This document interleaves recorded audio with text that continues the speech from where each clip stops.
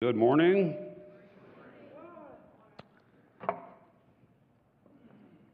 Jesus was a very interesting guy. And we cannot take him too seriously. That can go both ways, right? I mean, we should take it very seriously, and we can never be too serious about Jesus. But we also have to remember that he was a guy. He hung out with guys. He had a wonderful, dry sense of humor. He could say something that would just turn people's perspective, sometimes humorously and sometimes, in other ways. But the way he portrayed things, the way he told stories is just phenomenal. And we're going to look at one today that is kind of strange. He liked strange stories because he liked catching people's attention. And today's is no exception. We are going to be in Luke 16. We are going to start at verse 1. Before we do that, let's pray. Father, we thank you for your word. We thank you for your Spirit who's here to teach us. We just commit ourselves to learn more about you today. And we thank you for wanting us to know you. We pray in Jesus' name. Amen. The chapter begins with a little statement. So he also told his disciples. I underlined also. This is Luke 16, verse 1, but we have to remember the numbers were not there in the original. Luke didn't start writing verse 1, chapter 1, right? The numbers we put in later so that we could study better. It would be easier to discuss passages with each other instead of saying, on the right-hand page, we could say this chapter, this verse. And sometimes the numbers can throw us off a little bit. So here we think we're starting a new chapter, but it's in the middle of what Jesus is talking about.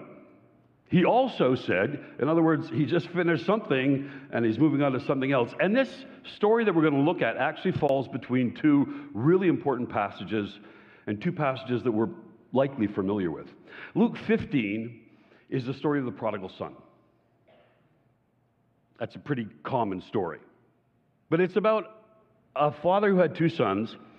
And we call it the prodigal son. Really, it's two prodigal sons. But one of them, the younger, said to his dad, I want my inheritance so I can go and spend it. In other words, he said to his dad, I want all the benefits of a relationship with you without having a relationship with you. I want to pretend you're dead. Nice boy, huh? He takes the money. What does he do with it? Well, he invests it wisely. No, he doesn't. He buys Tim Hortons cards and McDonald's cards, and he just buys stuff and eats stuff and drinks stuff, and then he's got no more stuff. So that's the story. Now, remember the story. He came running home, and his dad just embraced him back. He didn't care where the money went. He cared about his son. Remember that boy's attitude. He wanted to live in a world in which he benefited from his father without actually having a father. And then we get to this story. So we're in chapter 16 of Luke, verse 1. He also said to the disciples, there was a rich man who had a manager, and charges were brought to him that this man was wasting his possessions. We're thinking, not good. We're on the rich guy's side, right? He's got this employee. Rumors, he doesn't have proof. He's got rumors that this guy's not doing good business. So he called him and said to him, what is it that I hear about you? Turn in the account of your management, for you can no longer be manager. He says, I want to see the books, and by the way, you're fired. Before he even sees the books, you're fired. I heard a rumor, you're gone. The manager said to himself, what shall I do since my master is taking the management away from me? I like this part. He's honest at least. He says, I'm not strong enough to dig, and I am ashamed to beg. So he's, at my age in life where he figures, I can't start at the bottom and start manual labor. On the other hand, I just can't sit there and beg. So what am I going to do? I've decided what to do so that when I'm removed from management, people may receive me into their homes. He's going to do something that gives them something to fall back on. So, summoning his master's debtors one by one, he said to them, how much do you owe my master? And he said, 100 measures of oil. And he said to him, take your bill, sit down, and quickly write 50. No one else will know, right? Then he said to another, how much do you owe? And he said, 100 measures of wheat. So he said to him, take your bill and write 80. So right away we think, this is terrible business. He's cutting what people owe his master so that they will like him. And it seems kind of underhanded and sneaky and cheating. Which in one sense it is, but Jesus is telling us a bigger story here. Parables aren't often detail-oriented, they're picture-oriented. So the next sentence really throws us off. The master commended him, or the master commanded the dishonest manager for his shrewdness. The boss told him he was doing a good job now by throwing away the boss's money. Shrewdness, wisdom. Here's Jesus' explanation. I tell you, for the sons of the world are more shrewd dealing with their own generation than the sons of light. Those walking in darkness understand relationships better than those that are trying to be religious all the time. Take a look at how people get along. Don't be afraid to learn from others. The sons of this world are more shrewd in dealing with their own generation than the sons of light. I tell you, make friends for yourselves by means of unrighteous wealth. Interesting thing he adds there, unrighteous wealth. So now we go back and we see the whole story in terms of, well, this manager knew that his boss was cheating and lying and stealing anyway. It's unrighteous wealth. But Jesus says, I tell you, make friends for yourselves by means of unrighteous wealth, so that when it falls or when it fails, they may receive you into their eternal dwellings.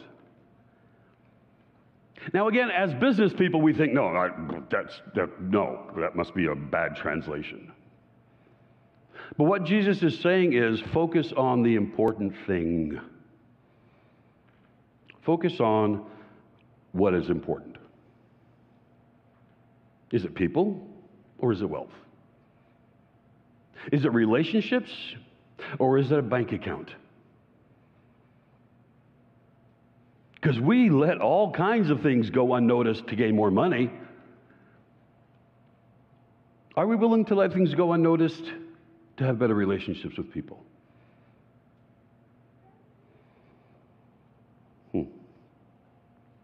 Unrighteous wealth. There's a lot in Scripture, especially in the Old Testament, about wealth. We're just going to go one short passage here in Leviticus 12, I believe. No, I'm sorry. Yep. Leviticus 12. Nope, Leviticus 25. There we go. Is it up on the board? Leviticus 25. This is how, as they're getting the law before going into the promised land, this is how God wants them to view stuff. Remember, they're coming out of Egypt only with what they can carry.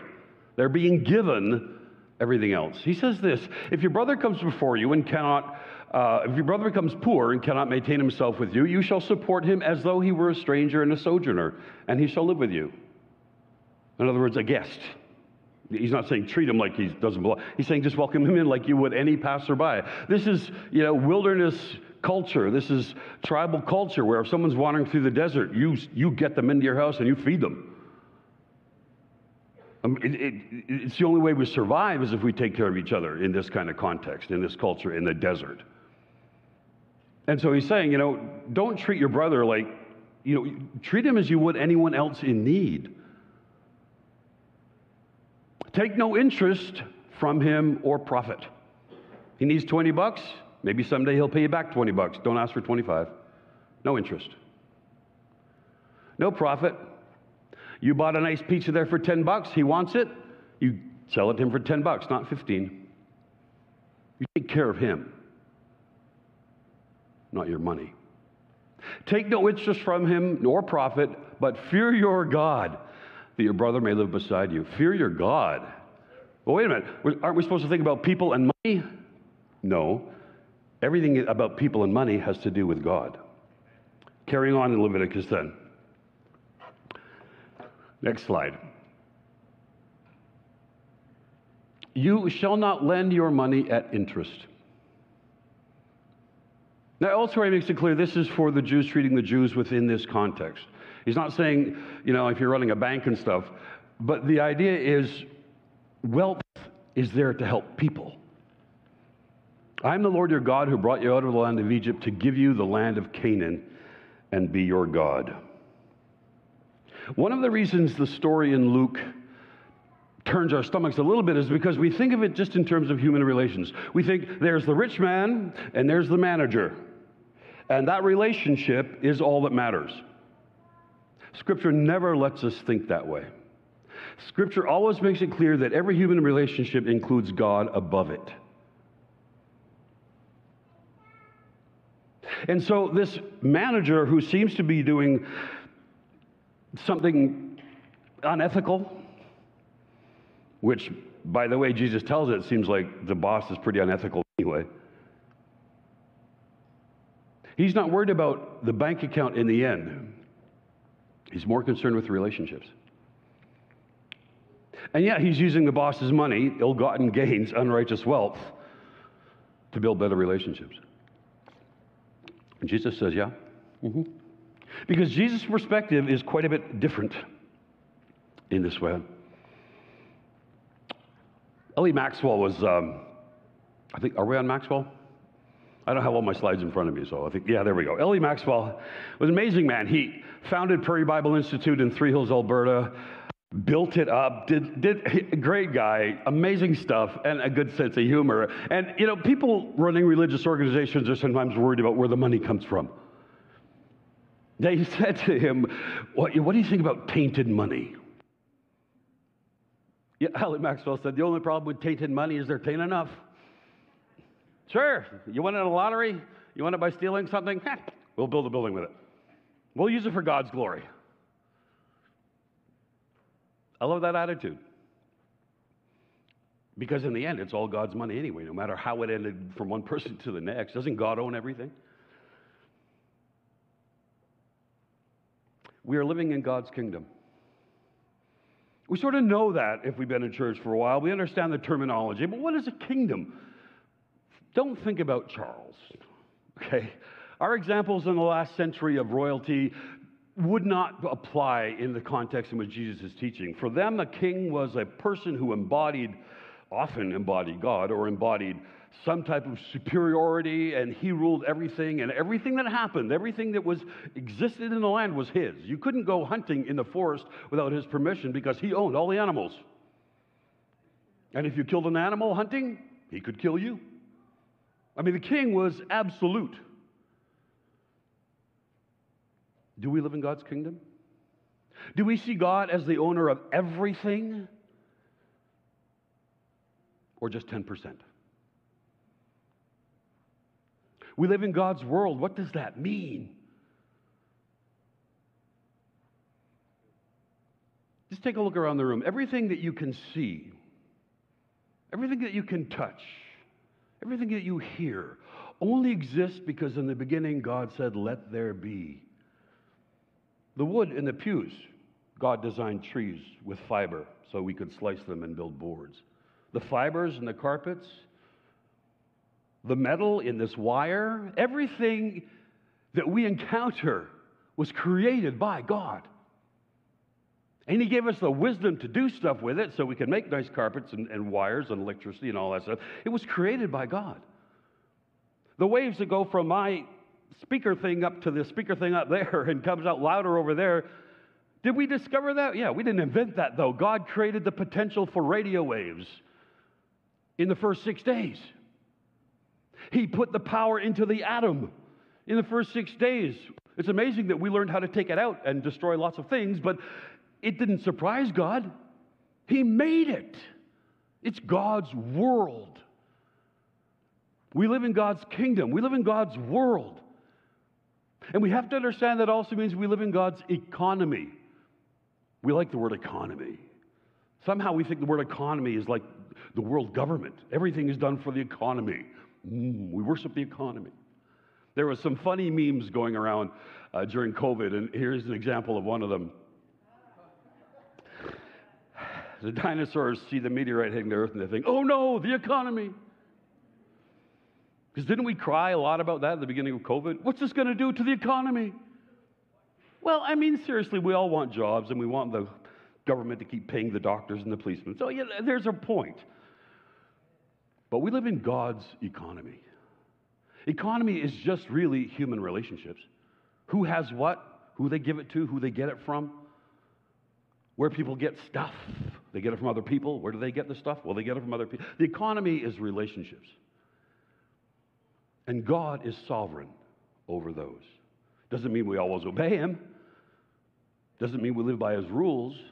But we are living in God's economy. And we need to see it that way. We need to see it that way. There is a passage we've looked at before, and we will look at again. Because, you know, it's one of those things you can read 1,000 times, and then one day God just says that's what you need to know. And there's these two verses in Isaiah that jump out at me, and they're very interesting. Isaiah 53, the passage that goes in depth about the suffering of the Messiah. And Isaiah 53:5 says, He was pierced for our transgressions, He was crushed for our iniquities. Upon Him was the chastisement that brought us peace, and with His wounds we are healed. That's a destructive verse. It's a violent verse. Pierced for our transgressions, crushed for our iniquities. Upon Him was the chastisement that brought us peace. With His wounds we were healed. So when we look at that verse and we think, how atrocious, and we can picture Jesus on the cross, and we can picture the price, the sacrifice, and we think, wow, what forced that? Why did He have to do that? Must be because of those really bad sinners that are in jail. You know, the mass murderers and the terrible people, the drug dealers. I was going to say Maple Leafs fans, but I've run that one too. Why did Jesus die? The very next verse, Isaiah tells us why. We, like sheep, have gone astray. We've turned, everyone to his own way. That is the atrocious act that meant Jesus had to go to the cross. Not our violence, our pure selfishness. The real problem with humanity, we're like sheep. We just wander. Eat some grass. Oh, look, there's more grass. Let's try that. We wander all day long. Oh, there's some more grass. Pick our head up, look around. I have no idea where I am. I think I'm lost. Oh, there's some grass. Just pointless. Living a pointless life. Adam and Eve were created in God's image to do amazing things. And we see hints of it in human culture. Architecture, art, beautiful music, wonderful inventions. We see glimpses of what humanity can do, but it's surrounded by such atrocity. By people who just live their lives by, oh, I think I want this today. Oh, I want this today. Ooh. And we're living pointless lives. Because we've lost sight of the fact that it's God's kingdom and it's God's world. That's why Jesus died. Because you and I were living pointless lives. We were created to be in the image of God, so that when people look at us, they go, oh, I know your Creator. Do they see that in us? Isaiah 53 says, wake up. Those two images we rarely put together. It's so easy to say, He's a sinner. That's why God is judging the world. But we need to go, I am the problem. I'm the one who doesn't see things from God's perspective. And let's keep in mind what this was all about. Jesus died on the cross. We know that. He was tortured. He slashed his back, put thorns on his head. He endured humiliation. This beautiful creature who had sat on the throne of heaven was being spat at by humans. And he let them. He let them insult him, and he let them nail him to a cross. And he let them stab a spear into his side. Because Jesus, the Son of God, was intent on restoring the relationship between the Creator and the creation, us, his people that were made in his image. So I want to just toss this out at you. In order to restore that relationship, if Jesus had to die, what do we have to do?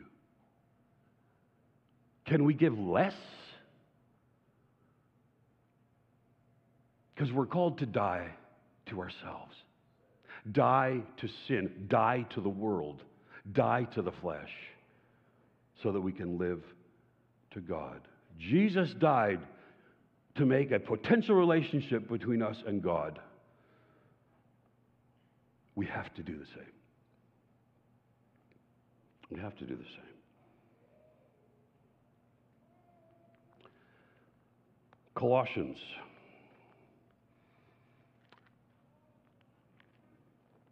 Paul's writing to a church in Colossae, and he words it this way. If then you have been raised with Christ, and think of this image. We've had some baptisms here lately. We've got some more coming up. It's really exciting to see people making that symbolic gesture, and that symbolic gesture is death. Under the water, the old self dies. Up from the water, living a new life. That's the symbolism. Died with Christ, now living for Christ. Colossians, Paul says, if then you've been raised with Christ, seek the things that are above, where Christ is, seated at the right hand of God. Is your mind on heavenly things? Are you living in God's kingdom? Set your minds on things that are above, not on things that are on earth. Does that mean we all have to go sit at the top of a mountain and meditate? Absolutely not. We still drive our cars, and we like the cars we drive. We worked hard to get the money to buy them. That's okay, because we honor God all the way. We know it's God's car. I'm going to drive it as, how would Jesus drive? That better be how you drive. Yeah, because it's God's world, and he wants us to enjoy stuff. That's why he made chocolate and rainbows and whiskers on kittens and, whatever else Julie Andrews liked. He wants us to enjoy it because he loves us. But we have to enjoy it as a gift from the Creator, not as my possession. If then you've been raised with Christ, seek the things that are above, where Christ is, seated at the right hand of God. Set your minds on things that are above, not on the things of the earth. And the next slide, you have died. You have died. See, the whole point of recognizing Jesus on the cross in my place is I'm saying, okay, I'm there too. I'm crucified with Christ. I am declaring the old dead person gone. And I need to be reborn in God. For you have died. Your life is hidden with Christ in God. When Christ, who is your life, appears, then you also will appear with him in glory. Do you want glory? Sometimes we think about our funerals, the nice things we want people to say about us. The things we get to leave for our children after us. And those aren't bad. But what's better is knowing the legacy we will leave when Christ returns. Our life will be revealed in him in glory. And then that other stuff won't really matter so much. Won't really matter so much. So we have to look at it differently. We live in God's kingdom. The only way we can do that is if we abandon our own kingdom. Go to the next slide, please. Oh, wait a minute. I jumped a slide. C.S. Lewis. Just another wonderful, twisted sense of humor that just puts words out there. And he said it this way. Just read that for a sec.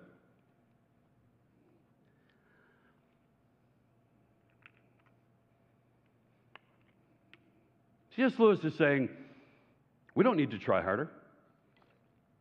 We don't need to try to be better. It's not the point. We are not merely imperfect creatures who must be improved. We are rebels who must lay down our arms. We must go to the victor, lay our arms at his feet and say, everything I thought about my kingdom is done. I give it up. What I was fighting for is not worth fighting for. I give it up. Some very good people decide they want to live their lives better and honor God through it. Okay, but what we need to understand is what you need to do is give up your life. Lay down your arms. Stop the fight you thought you were fighting for God and find out what He wants in His kingdom, in His world, in His economy. Am I right on the next slide then? Sorry, I got my slides mixed up a little bit this morning. What's the next one? There we go. Again, we're living in God's kingdom, but that means we must abandon our own. Now, we technically live in a constitutional monarchy, so we have a king and a prime minister. And I heard about a kid singing a little kid's song a long time ago. He is Lord, but I'm prime minister. He is Lord, but I'm prime minister. So sure, God's God, just like King Charles is our king. How does that affect your life? Gives us things to giggle at. Are you conscious of being His subject and His servant? Can't have a relationship with God. You can't say, God is the king of my life for an hour Sunday morning and then live the rest of the week as if He's just over in some building in England getting into trouble. And I'm left on my own to do what I want. We are living in God's kingdom. We must abandon our own. We're living in God's world. We must not attribute it to anyone else. God owns everything. So for this person who was a manager working for a rich guy, God owned all the wealth that rich guy had in his bank account. It was God's money. Whatever happened to it, it was God's, because that person was created by God. So when you look at that person, remember who God is in that picture. You have to see God above all those relationships. We're living in God's world. We must not attribute it to anyone else. It is God's. We're living in God's economy. God decides how wealth should be used and what relationships should be like. Therefore, we must. You tell me.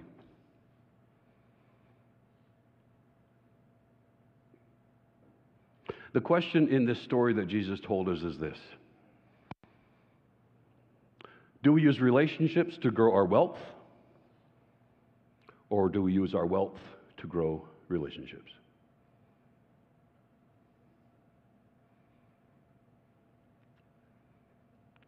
I respect a lot of really good business people. I couldn't have been one. I just don't have the brains for it. But it does send shivers down my spine sometimes when people talk about networking. Because some people I know, when they talk about networking, they mean they want to turn every relationship into a business transaction that they will benefit from. Ooh. I don't think that's what God had in mind for relationships. In fact, I know it isn't.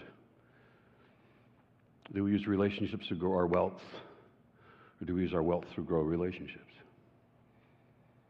Are we living in God's kingdom? Are we living in God's world? Are we living in God's economy?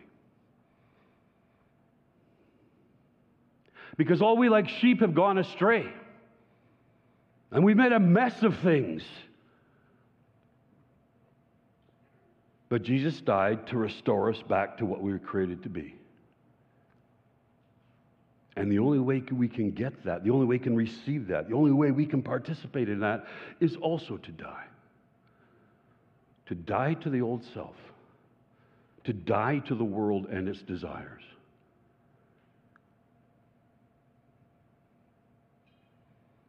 This story of Jesus was not giving us license to be dishonest at work.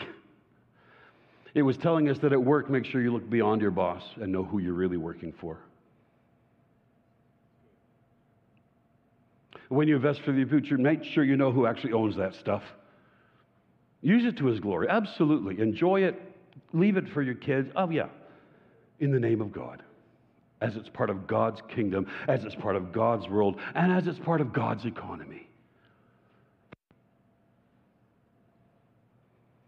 So we close with a quote from Deuteronomy. I'll ask the worship team to come up. Prayer teams will also come up, and they'll be gathered at two sides in the back. They would love to pray with you about anything. They'll pray with you for family members, for yourself. They'll just listen as you pray if you want that. And if you've never chosen to be in God's kingdom, if you've never understood that Jesus died on the cross directly for you because you had gone astray, but he's willing to restore you, he's willing to rebuild you in his image. If you've never come to that point of knowing that you needed Jesus to save you from yourself, our prayer teams would love to pray with you about that. They have a passion for helping people find their loving Creator. And they'll pray with you. And they'll help you understand what that means. Deuteronomy 8. You shall remember the Lord your God. It is He who gives you the power to get wealth. He has given you the brains, the abilities. No one is a self-made man. The question is, using your brains and abilities for whom? In whose kingdom? Father, we thank you for saving us. We thank you for the death of Christ to bring us life. We ask you to continue to build your body, to build the relationships of your people so that we can strengthen each other and walk in your ways. And we thank you in Jesus' name.